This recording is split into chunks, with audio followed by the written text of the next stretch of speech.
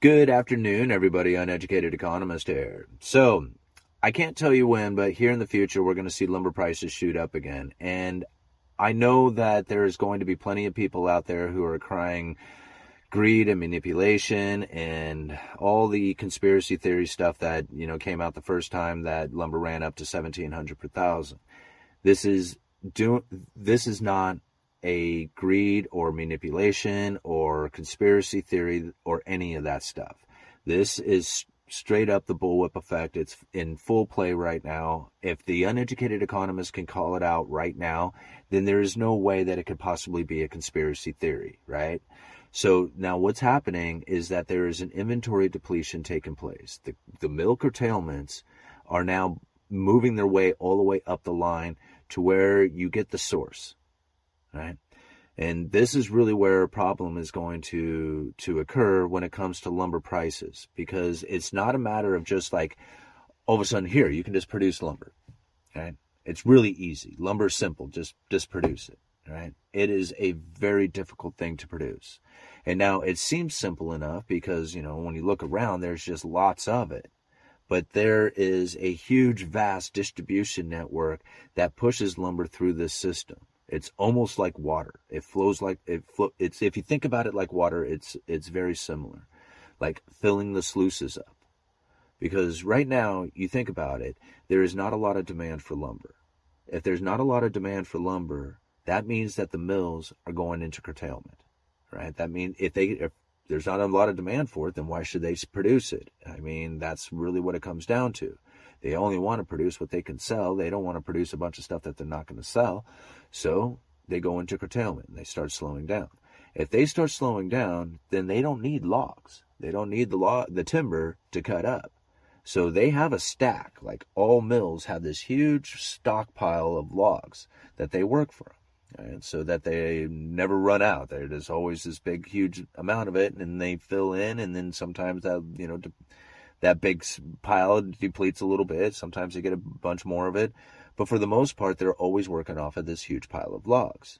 Well, now, if they're in curtailment, they got this huge pile of logs, they tell the loggers, like, hey, we don't need any more logs. We're in curtailment right now. We're not sawing up the stuff that we have already, so you need to stop sending us logs. Right?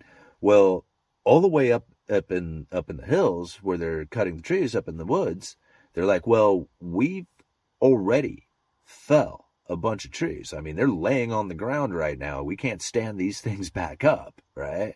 So you're getting those. I mean, they're coming down, or else they're going to sit up here and rot. So those ones go down. But as far as the loggers cutting new trees down, right? No, those ones stand. Standing timber stays. And all the trees that have fallen, well, they come, they get loaded up on the trucks and sorted and finally work their way off the hill and get all the way down to the mills and go back into the sorting yard down there.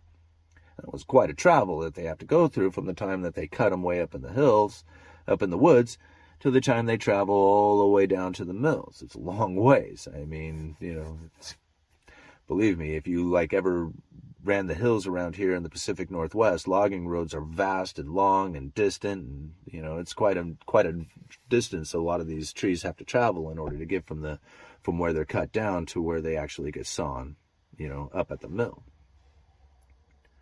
So this is what happens, is that there's this huge gap in production that takes place as the mill curtailments are happening due to the lack of demand that's out there in the retail sector, right? Whether it's commercial from home builders or, going down all the way down to people who are remodeling their house or, building chicken coops or wood sheds or whatever.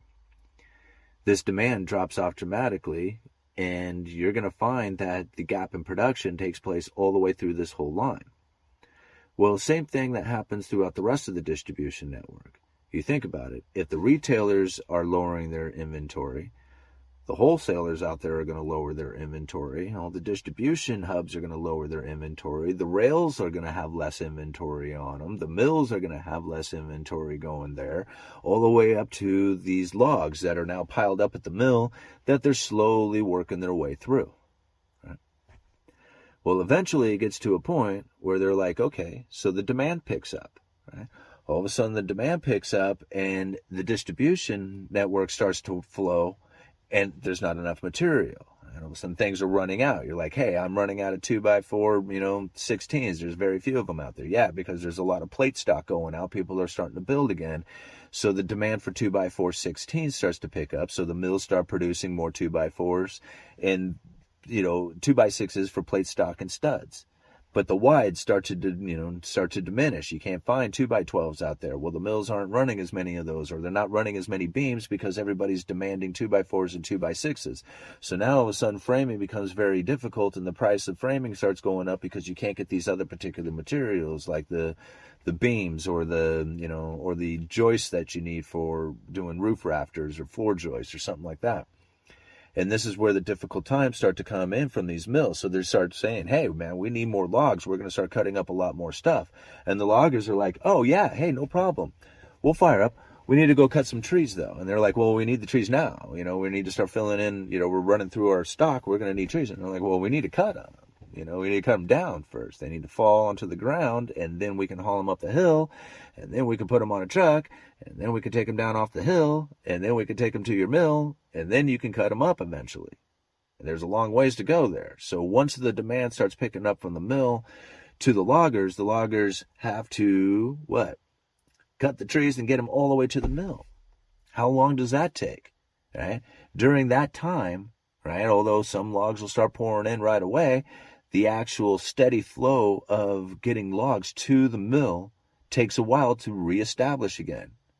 And that's really where the problem starts to come in, is reestablishing that new distribution network again, as getting the logs to be a steady flow to these mills is very difficult, as you have to cut them off cut them down, haul them up, get them, all the way there, then get them milled up, then get them to the distribution networks, through the distribution lines, through all the hubs, through all the retailers, and then start getting it back into the people's, availability to be able to purchase them.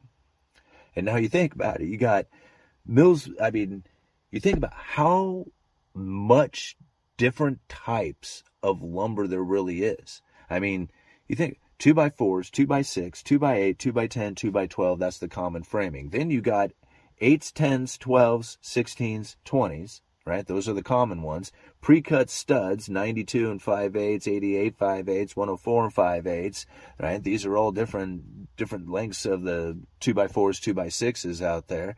You got so many different varieties of types of lumber that need to be produced, wrapped, sorted, loaded, and sent out to the market. It's just like, this isn't something that just like, hey, you can just go down and just get whatever you want. They just have a pile of apples down there to pick up. It doesn't work like that. It goes a lot off of the demand, off of what the futures are saying, off of what the home builder sentiment is going off of, and then how much flow to this system is actually taking place. If you have this gap in production like we are experiencing right now, so long as the loggers are not cutting those trees down, if they're not cutting the trees down, then we are going to have a huge gap in production take place. Because as the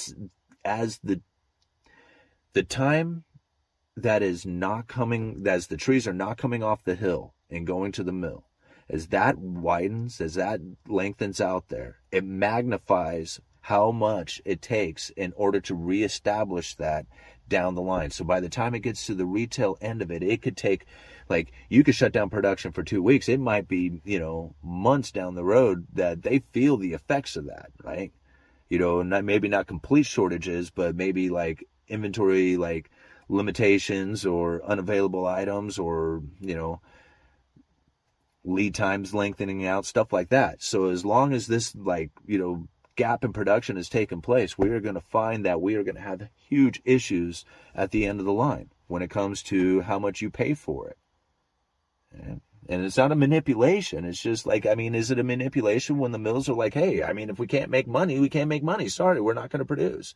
Is it their fault? Is it should the mills really be forced to mill lumber when they're not profitable off of it?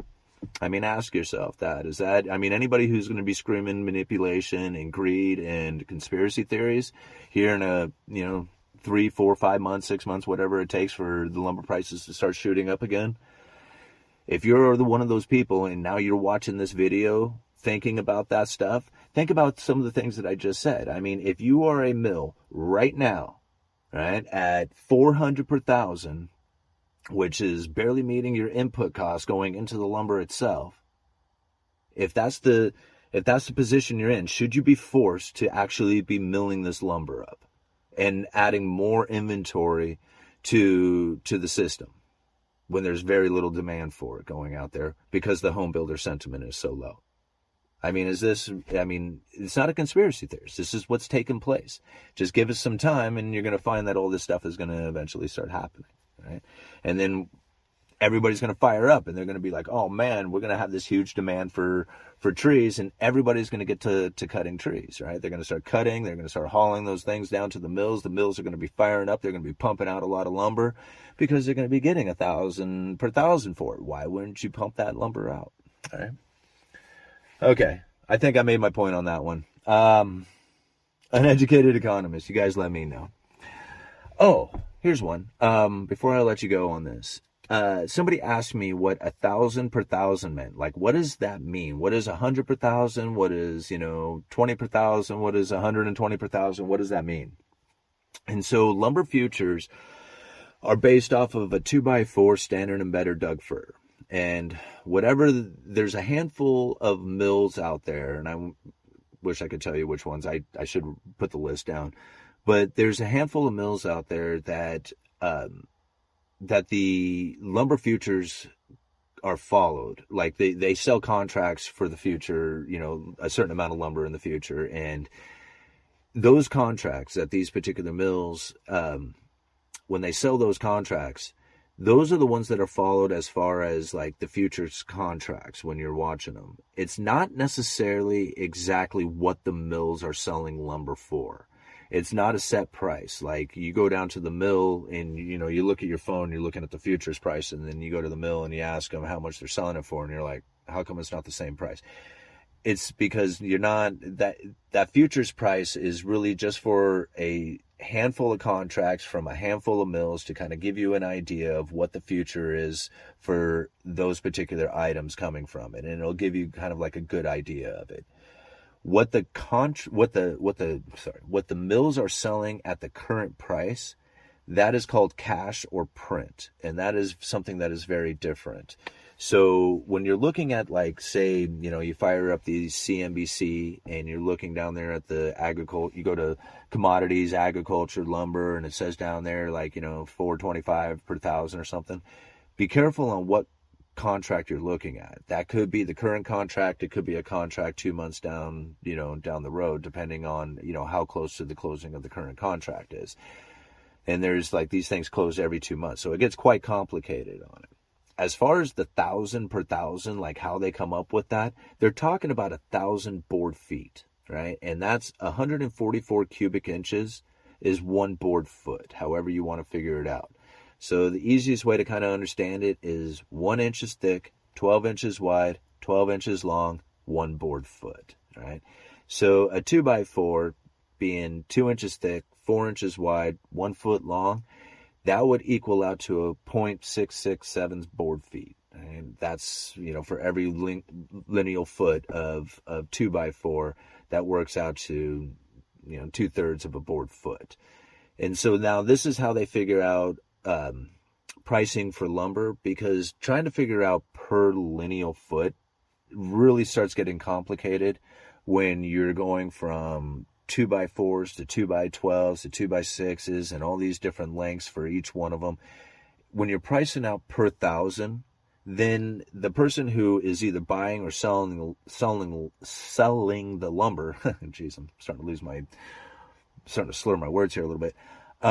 The person selling the lumber, they can easily figure it out, because all they have to do is just think, okay, well, I'm selling a 2x12 or I'm buying a 2x12, and then the price per 1,000, you just do the equation for it, and then you know how much you're selling it for, instead of trying to figure out exactly like how much a 2x12 sells for by per lineal foot.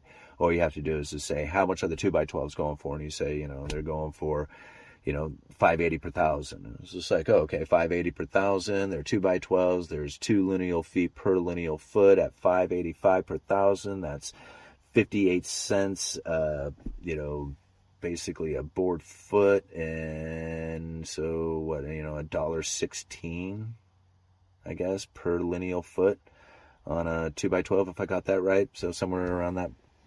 Anyhow, hope that helps. Maybe I'll do another video that just explains per thousand pricing. It's kind of complicated. I mean, a lot of times people will just get really confused about the per thousand. And it's funny because, like, I watch a lot of people, like, go to the calculator, and all salesmen seem to be doing it differently. Like, as far as, like, how they figure out a price per thousand, I don't know. I mean, but that's how I do it. Break it down to cubic inches, and then, then you have to think it's how many dollars per thousand board feet. How many board feet do you have per thousand? Uneducated economist, you let me know.